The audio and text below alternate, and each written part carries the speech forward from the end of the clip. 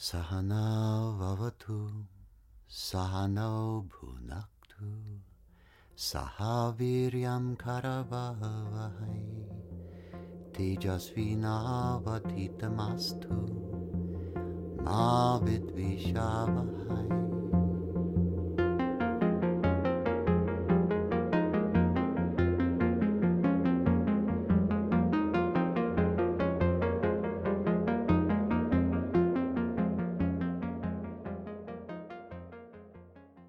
Welcome to the Vedic Worldview.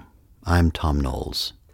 Today we're going to listen to a pre-recorded session on contentment versus enlightenment, which I recorded in New York City in February of 2017.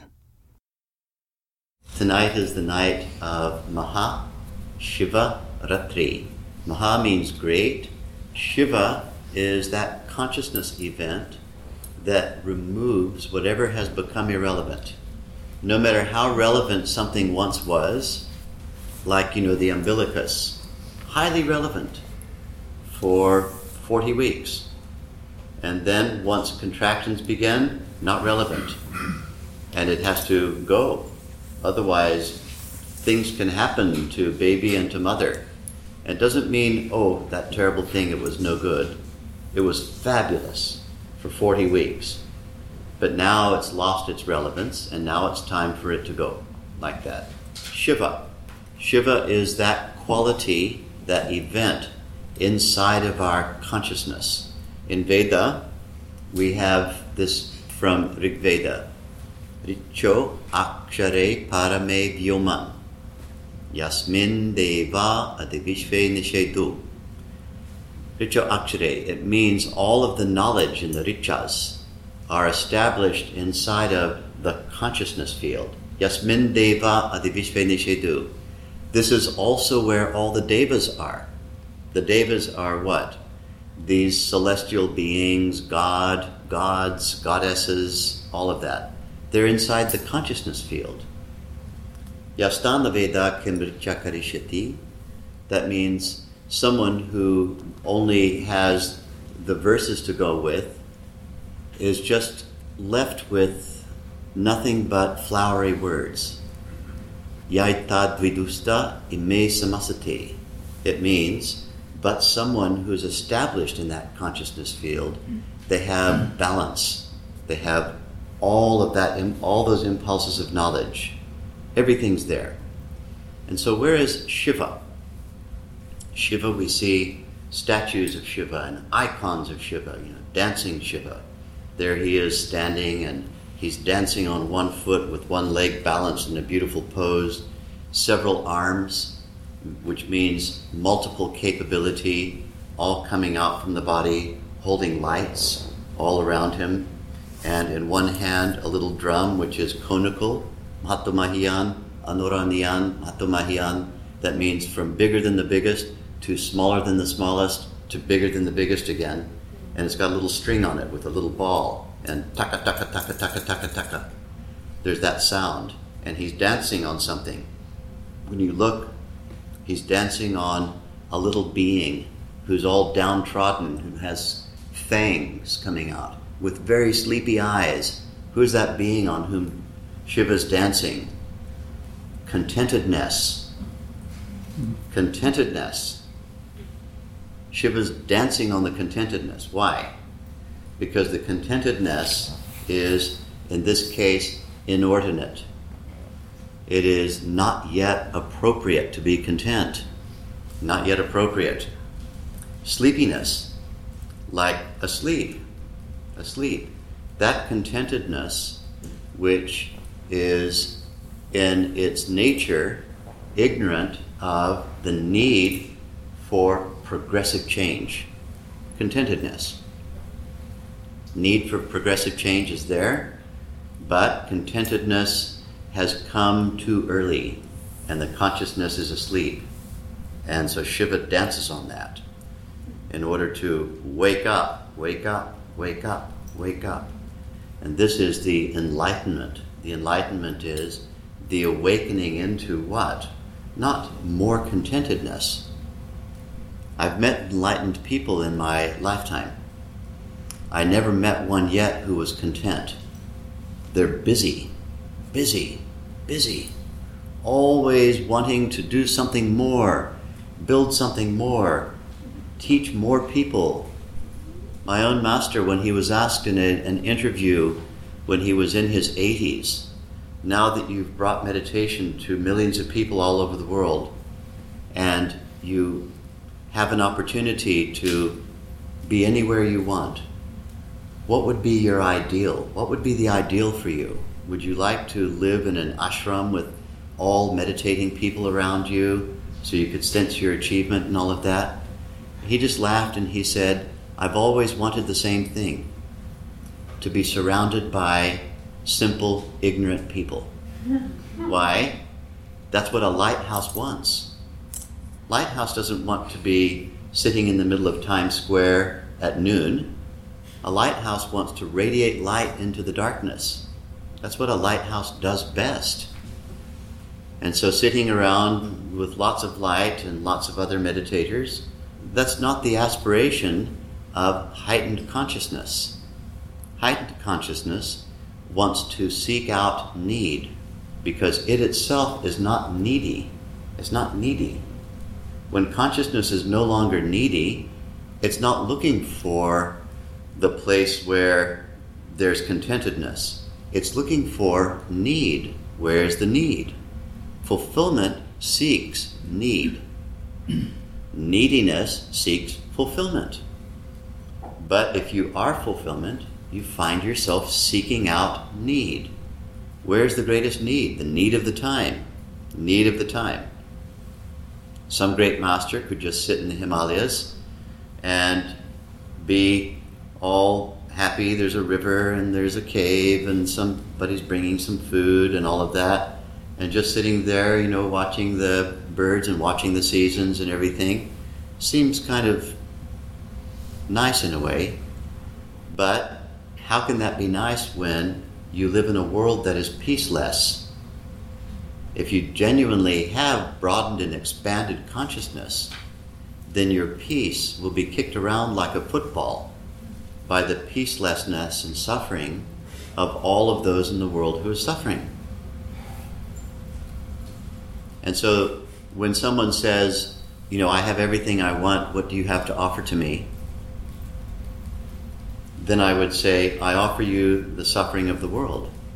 If it's true you have everything you want, that means you have the technique of fulfillment. You can come with me all around the world and teach whatever that is that got you that way. Do you really have everything you want? Because if it's true, I'll offer you the suffering of the world to dissolve it with your happiness. Otherwise, I have everything I want. What does that mean? It's based on a lack of information about what's actually happening in the world. What's actually happening. And so, contentedness is considered by one of the great masters of our tradition going back to about 2,700 years ago, just before Buddha, Maharishi Patanjali. Maharishi Patanjali. A Maharishi is a Maha, great, Rishi, seer, Patanjali. And he's famous for a few things, not least of which is his producing a document called the Yoga Sutras, the aphorisms of unity, on the basis of which all of yoga is known. Asked by one of his students, what's the greatest enemy of enlightenment of an individual or of a community? He gave the immediate answer, Shantosha. Shantosha means contentment. Contentment. And so, not that we want to be suffering and agitated and all of that. What we want is to be eager to find where fulfillment is. It's not in the relative world, it's inside of you. It is your baseline. It is your inner nature. It's what you actually are. To harness that state, stabilize it, and then go on a hunt. And the hunt, once you've got the fulfillment, is the hunt for where it's needed. We need to go from fulfillment to bringing that light of knowledge and that light of the radiant face of a meditator into action. Bring it to everyone. Radiate life for all to enjoy. And so contentedness is not a goal. It's not a goal. What is a goal is fulfillment. Fulfillment's different to contentedness. Fulfillment is always on the move. Contentedness is not. Contentedness is not on the move. Fulfillment likes to go on excursions. Contentedness likes to stay put. So enlightenment has little to do with contentedness. It has a lot to do with fulfillment seeking need. And there's nothing more joyful, as you know, than the mind, which is fully developed, being able to meet successfully and interact with demands. As meditators, you'll all know this. You see people around you making themselves suffer over things, over events that, if the same thing happened to you, you wouldn't be suffering from that. Or you see them astonished and surprised when change comes, which change you were able to see 6 months ago.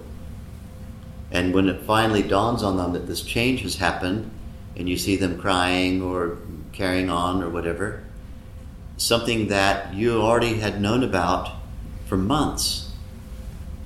And you can see the degree to which they have arranged and designed their own suffering. They've designed it themselves. And you might find that you're just there watching that, thinking, why are people doing that to themselves? And this is our regular experience as meditators. And that's because when our mind goes into that least excited state, finer states of the mantra, finer and finer and finer and finer, very, very faint pulsations of the mantra. In our practice, the mantra spontaneously gets subtler and softer. All we have to do to trigger that is silent, inner, effortless repetition of it. And that repetition of it is not in any way trying to control it. We're not meditating with any kind of goal orientation. The process itself is the outcome. The process is the outcome. Innocent, effortless repetitions of the mantra, and then any time you begin to notice that you're beginning to forget to repeat it, then do not try to keep on remembering it. Don't try to persist in repeating it. Let it go. The mind ends up going in thoughts, and for a little while you don't know you're meditating. And as I said last week, that's when you're really meditating, when you've forgotten that you're meditating. That's when you're really meditating. And then after a little while rambling around and a few thoughts drifting in these thoughts, something happens, a new thought comes. Oh, that's right, I'm meditating. Mantra's not here. And yet we train ourselves not to get jumpy about that. Oh, mantra's not here. Fine. It was supposed to disappear. I'm doing it right. Now let me just nonchalantly, easily, effortlessly return. Once again, faint idea. Once again, mantra gets softer, softer, softer, softer, fainter, fainter, and then starts disappearing. And then sometimes mantra goes away completely, and there's a moment. No mantra, no thought. Pure consciousness, being. Ridiculously simple. People have spent lifetimes crying and weeping and struggling and monasticism and asceticism and giving up all their possessions and living in all kinds of strange places to have that experience one time, which you could have sitting in the subway in New York. As a practitioner of Vedic meditation, you could be in a subway doing your technique and have that whole state of being experienced, organized before you get off at your stop. And for us, this is just such a simple, natural, innocent phenomenon. And yet, we know people have described lifetimes of struggling and fighting and praying and weeping to God and whipping themselves and concentrating and controlling and all of that rigmarole. We feel kind of sorry for them because our practice is just so simple. You close your eyes and a few little repetitions of the mantra, ding, ding, ding, ding, ding. Ding is nobody's mantra. Don't use it. It's my lecturing prototype. Don't run away from here saying, oh, I got the new mantra, ding.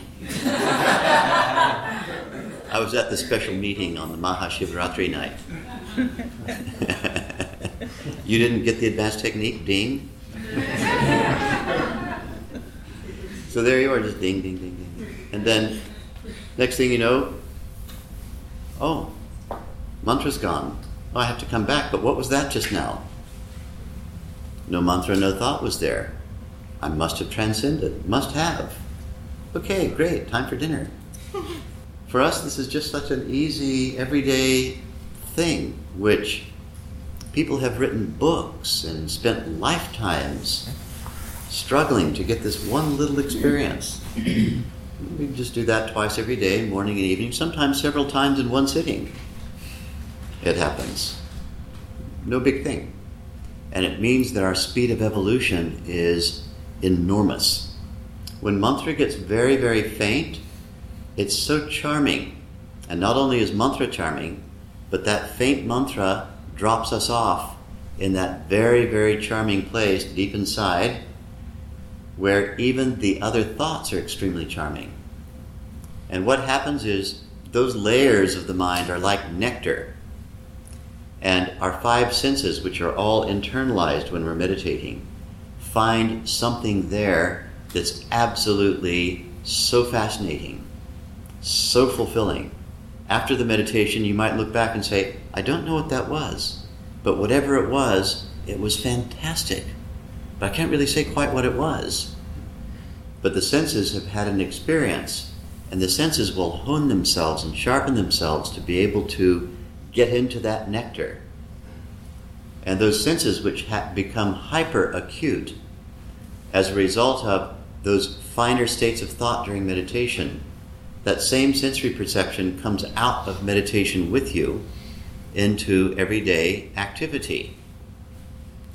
And what happens then is that all of the subtle aspects of change are detectable by you. You can detect change. The future, the whole future, everything that is going to be happening is here right now in this room in seed form. Everything that can happen is here in seed form.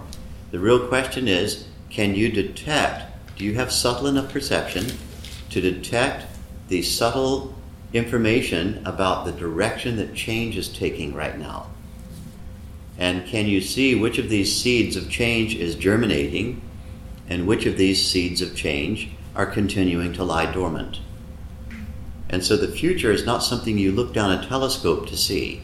The whole future is right here in the present.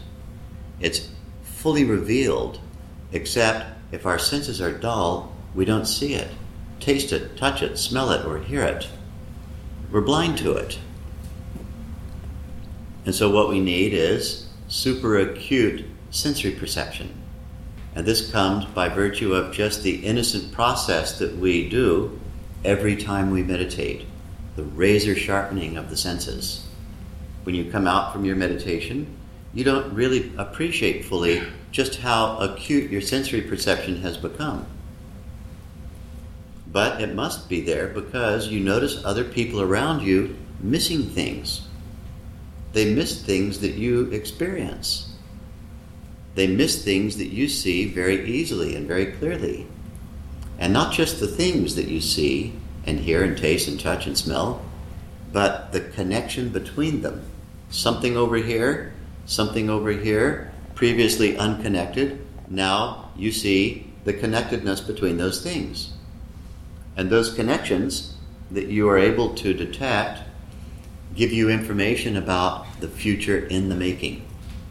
Future is in the making, in the present. People have said to me sometimes, Tom, are you psychic? And I'll say, well, it depends on what you think that means. And they'll say, well, can you see the future? And I just say to them, look, thing is, I'm really good with the present. Really good with the present. Really good. And that present moment awareness that everybody talks about, everyone's talking present moment awareness, We don't have present moment awareness if stress is clouding our sensory perception and forcing us to behave in ways that are irrelevant. It may have been relevant once when you got some shocking news to have stress reactivity in your body. Nothing wrong with getting stressed. What's wrong is staying stressed. Staying stressed. Somebody looked like they were a promising relationship prospect to you, and then suddenly it turned out that you didn't possess the clarity of perception to see that that wasn't true. And you'd built all kinds of inaccurate expectations. You built them. They weren't given to you, you built them. And then suddenly truth came, and you didn't want truth. You wanted your hallucination. But then the hallucination has no tactile value to it. And then you got all hurty-poos.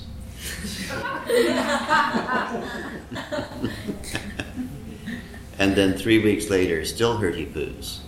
5 years later, still hurty-poos. 10 years later, still hurty-poos. And all of these years of life lost in what?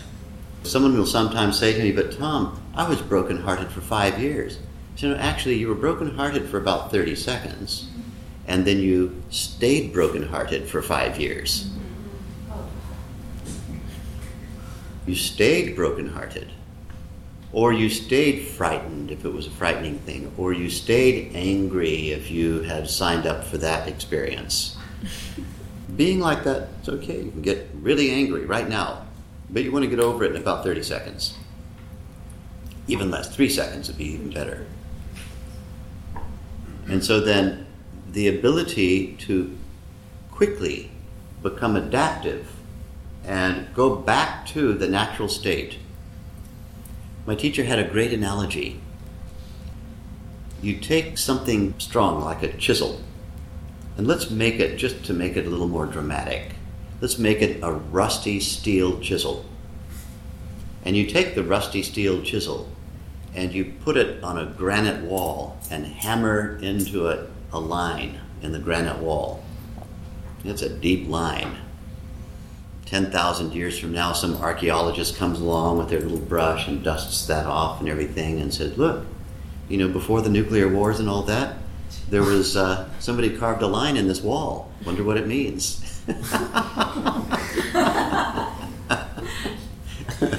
We take the steel chisel and we go to a beach and stick it into the sand and drag it.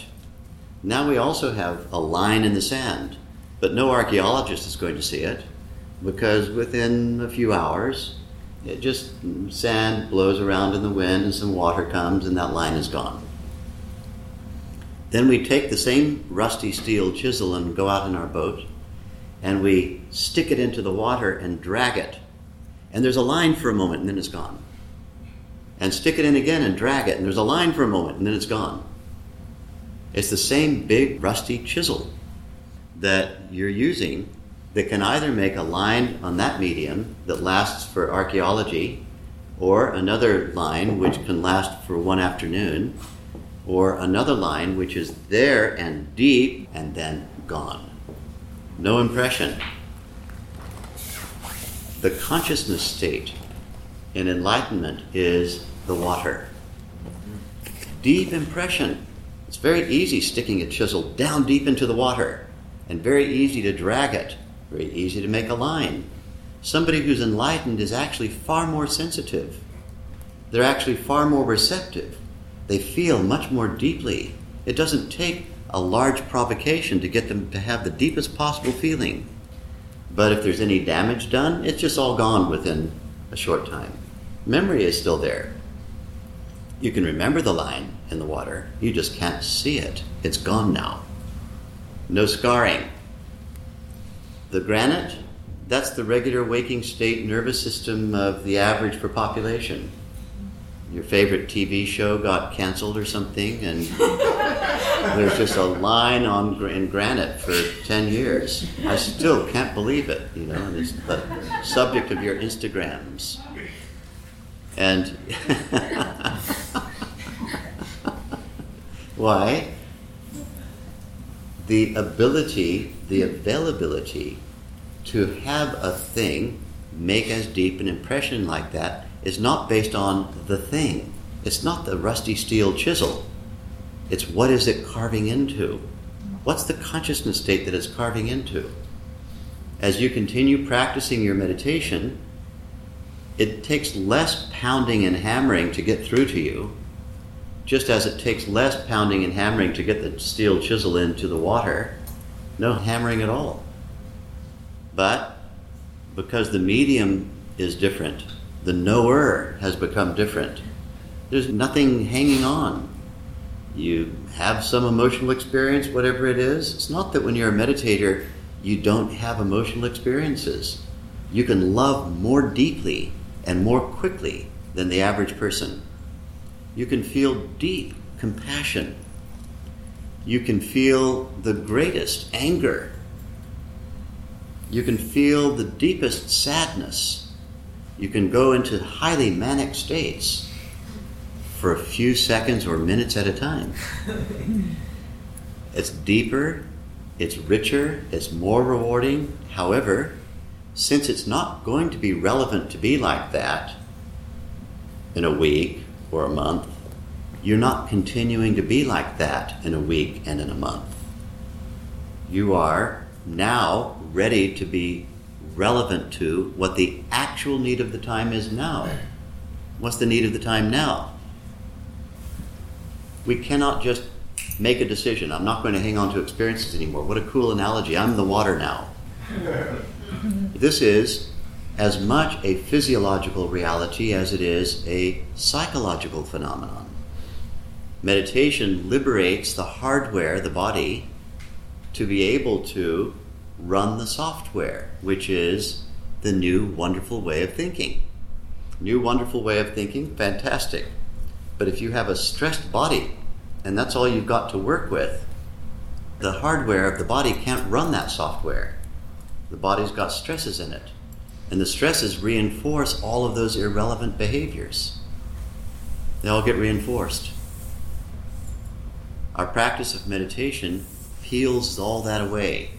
It makes you perceptive. It makes you sensitive so long as we agree that sensitive means perceptive and not weak. It makes you perceptive. Sensitive in terms of having great sensory acuity. And it gives you the capacity of resiliency. You're resilient.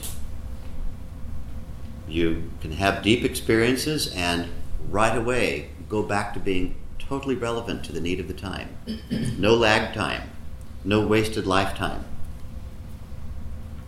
Anytime there's any difficulty socially, that difficulty is caused by people being willing to erect walls and get behind the wall and have an enclave of contented people all sipping cafe latte, at their favorite artisan coffee shop. And that contentedness from behind the wall of people who are contented with each other is the enemy of enlightenment. And so we have to begin a process of taking an interest in bridge building. And when you build a bridge, it doesn't mean you become the other place. If you're building a bridge from one continent to another, it doesn't mean that you're moving the whole continent over there and merging with that continent. It's a bridge. It's not a merger. It's a bridge.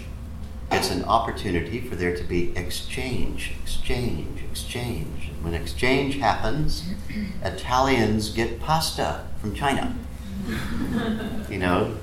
Italians didn't invent pasta. It all came from China. And Italians get things like pumpkin and zucchini from the Native Americans. They didn't ever have zucchinis or anything over there in Italy, believe it or not. They didn't. They didn't have corn either. They didn't know how to make polenta until Native Americans showed them what corn was. It didn't exist anywhere in Europe. They also didn't have any fava beans. There were no beans. What was there in Italy before the bridges were built? Art. Art. I don't think the art came until they started getting polenta. By the time of the Renaissance, the polenta was really going. They got art once they started eating Native American food.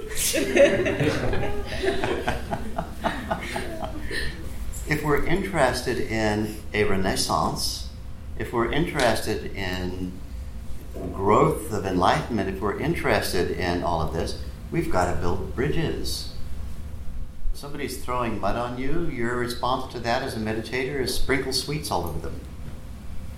If you make, and now I'm going to get political, if you make being what you think of yourself as a liberal progressive, if that's what you think of yourself, and if you make that look as though it's a miserable state, the mind moves in the direction of greater happiness.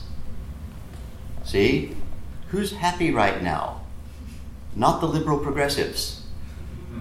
And so when the world is looking at, the 120 million people who didn't vote in this country, there's the really unhappy people, don't think I'll be one of those, and there's the really happy people, maybe I'll be one of those. Mind wants to go where there's happiness. It is incumbent on you, New Yorkers, to start getting happy. Don't hand your happiness away. I'm not saying be happy with somebody. I'm saying find happiness where it is. It's inside you. It never was outside of you. It's inside you. You need to find it inside, and then you need to radiate it into the world. If you're interested in your point of view being attractive, get attractive. It's not attractive being all, I hate people who hate, and all of that. I hate people who hate.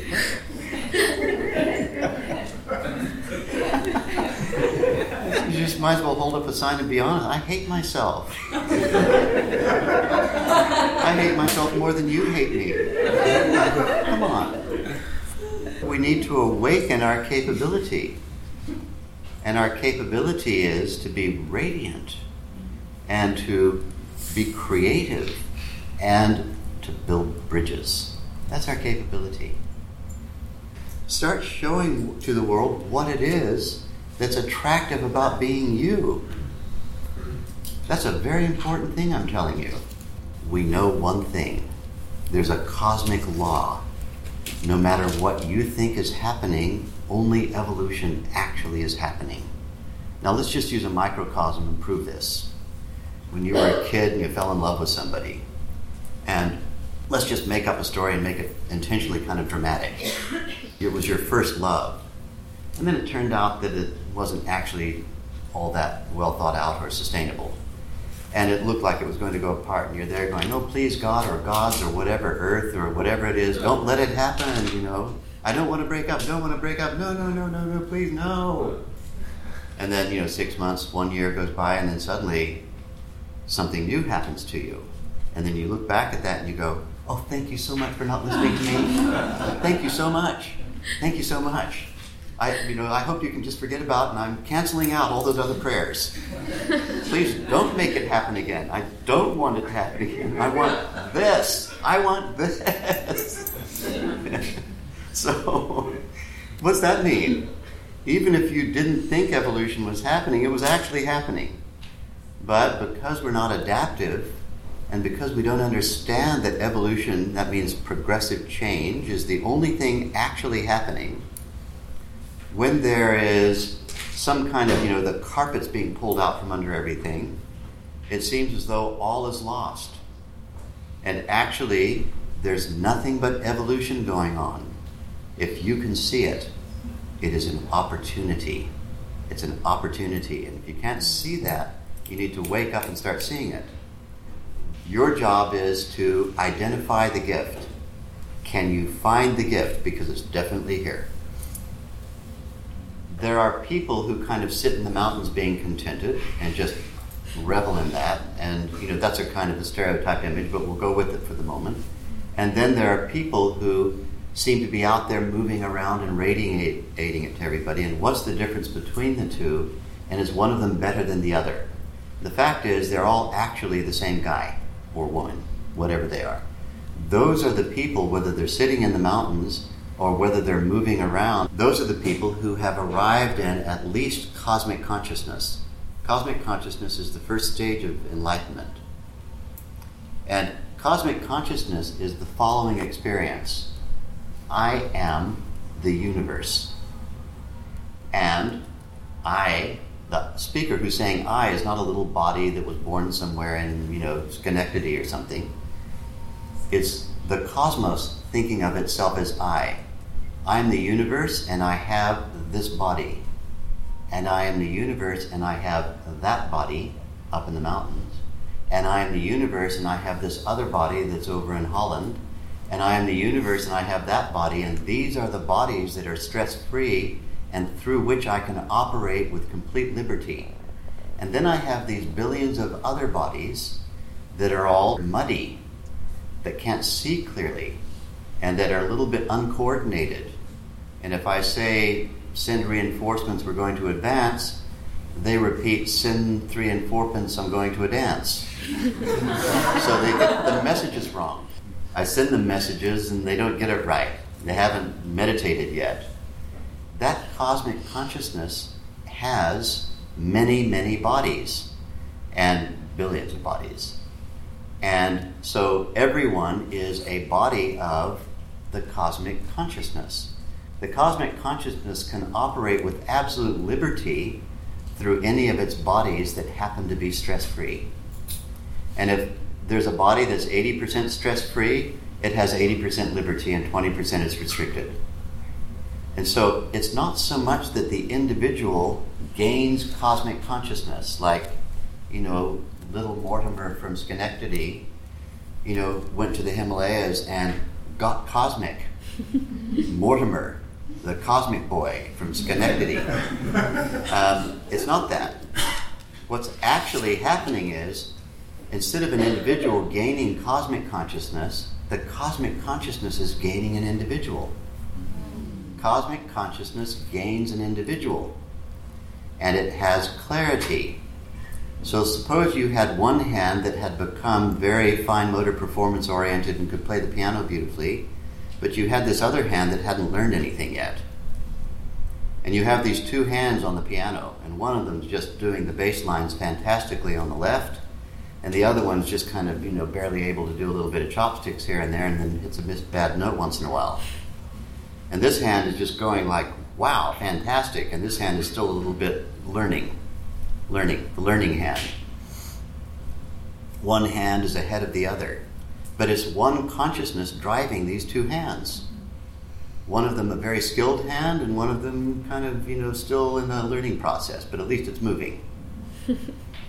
So cosmic consciousness is not something an individual gets, like, you get the gold medal from the Olympics, medal, cosmic consciousness. It is actually the cosmos has gained an individual in that individual's completeness. The individual no longer is resisting being cosmic. Lack of enlightenment is resistance to being cosmic. Now, some of these bodies have jobs that don't involve moving around. The cosmic intelligence doesn't move them around. Other of the bodies that belong to cosmic intelligence are doing their job by staying put for the moment, sitting in a cave somewhere. But it's not that they're not doing anything, because the doer is not the individual anyway. It's the cosmic intelligence that's the doer. And so it may be, if I get both hands very articulate and I can play piano extremely well, I still might be playing, a Bach cantata that involves a lot of bass line over here on the left, and my right hand's just waiting. It's in the cave. And then this is going to go quiet, and this one's going to start catching up and doing its thing. And it looks like it was reclusive, but it was only reclusive for 5 minutes. That 5 minutes on a larger scale might be 50 years. Swami Brahmananda Saraswati, Gurudev, Maharishi's master, my master's master, lived in a forest in absolute solitude for 50 years. One stint of 10 years, then he visited his master for a year, and then went back to the forest for 40 years. And then he came out of the forest and agreed, after 50 years of silence in a forest, agreed to become the Shankaracharya. Shankaracharya is the title given to the king of the yogis, the undisputed, preeminent master of all the masters. And when you become Shankaracharya, what happens? You're an instant celebrity, and you're surrounded by cameras, people taking pictures, and crowds just crushing in on you. India has a lot of people. 1 million people at a meeting is not uncommon there. You get 1 million people in one place, all crushing in to see the Shankaracharya. And so from being in absolute silence for 50 years, at the age of 71, if you can even imagine this, suddenly becoming the most sought after and most famous person in his country. And people were jamming up against trying to get near him. And then he spent 13 years in that mode, and then he just dropped the body after he'd finished training enough people. When he was ready to get them to go out and teach, there was a particular day where he just dropped his body. And smilingly. What is it that's doing that? Why did Guru Dev do that? Well, Guru Dev was not actually Guru Dev. Guru Dev was cosmic intelligence, and it was sculpting that body in the jungles, and meanwhile it was working on some other thing here with one of its other bodies. And then when it was time for this body to go out and be Shankaracharya, it was like, go. And so who was that guy? It was cosmic intelligence. All these different people who are enlightened are actually all the same person. This is the message that comes from these great enlightened people. The rabbi from Nazareth, you know who I mean, the one we numbered the years after? The rabbi from Nazareth said 4 times in the New Testament, I and the Father are one. What does that mean? It means that individuality is cosmic. Individuality is cosmic. That's the realization. But everyone misses it. They miss it. It's not a glorification of individuality. It is a statement that the cosmos has acquired a nervous system and is operating through it. That's what that means. The proper name for our practice in India is Nishkam Karma Yoga. Nishkam Karma Yoga. Nishkam means that which has no activity in it. Karma means that which is action. Yoga means the gaining of a state of realization of the oneness of individuality and universality together at the same time. Yoga. Yoga is not all the movements and the asanas and the pranayama and all of that. We've started calling that yoga in the West. That's actually a form of hatha yoga. It's a form of hatha yoga, and there are about 15 or 20 different forms of it that are popular in the West. In India, there's about 1,000 forms of it. Yoga doesn't mean moving your body in certain positions. Yoga is a consciousness state. It's the consciousness state of realization of the oneness of individuality and universality. That consciousness state, yoga. The adjective that comes before it is the thing that describes how the yoga is achieved.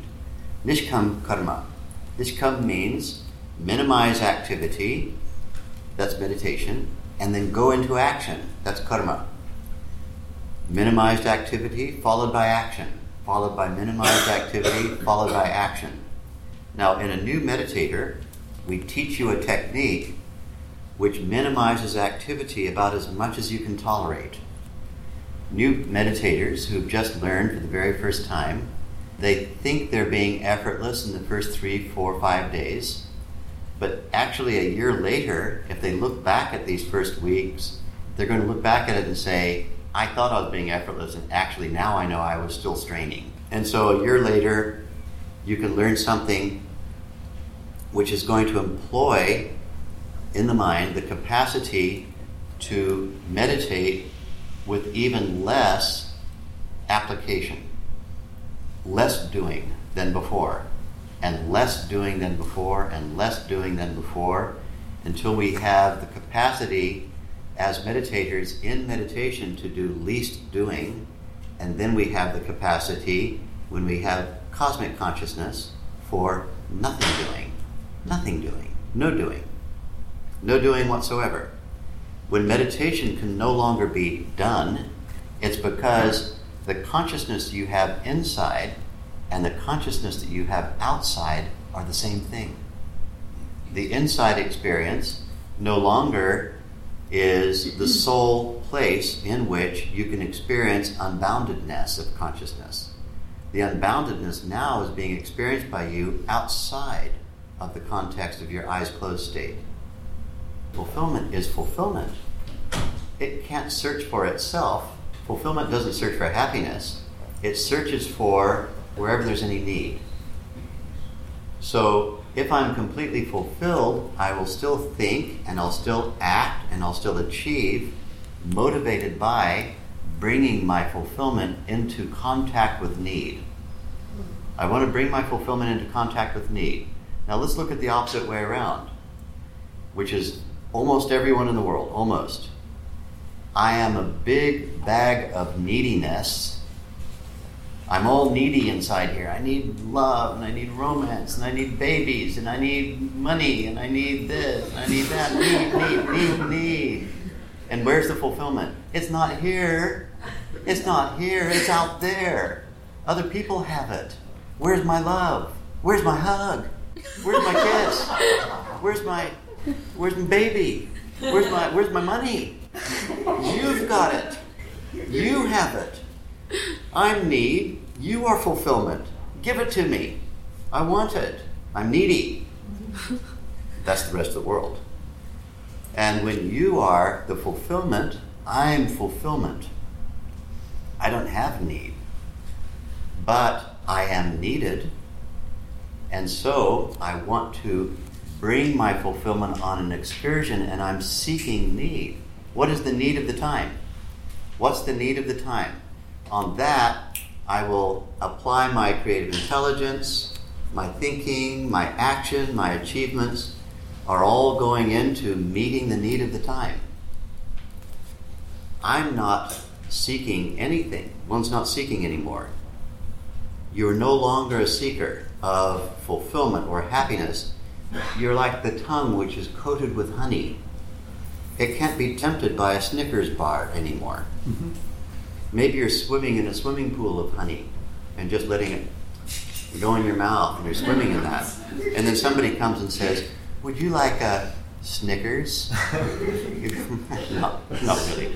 You see, you don't really understand. Let me explain it to you. I'm in this honey swimming, and I'm just gulping it down every minute. Really, Snickers bar, not necessary. Thank you very much. Nobody who's in cosmic consciousness is seeking anything that the world can bring. But the world does have need in it. And you know that your fulfillment is not just to be sitting around, experiencing fulfillment.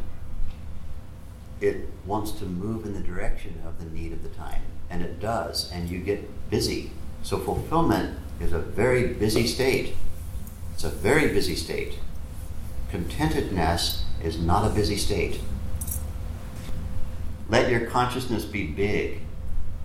You don't really think that anybody's free, do you?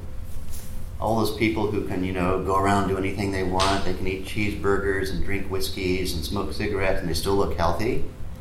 Do you really think those people are free? They're not free. You're free if you have knowledge. You're free if you have techniques. You're free if you have capability. And you're free to the extent that you are allowing yourself to grow into that fulfillment status. You're free to that extent. If you're enjoying this and feel that you're getting something from it, there's a way you can help us make this commercial free. Go on my website, look up the link for the podcasts, and make an individual donation. Thank you.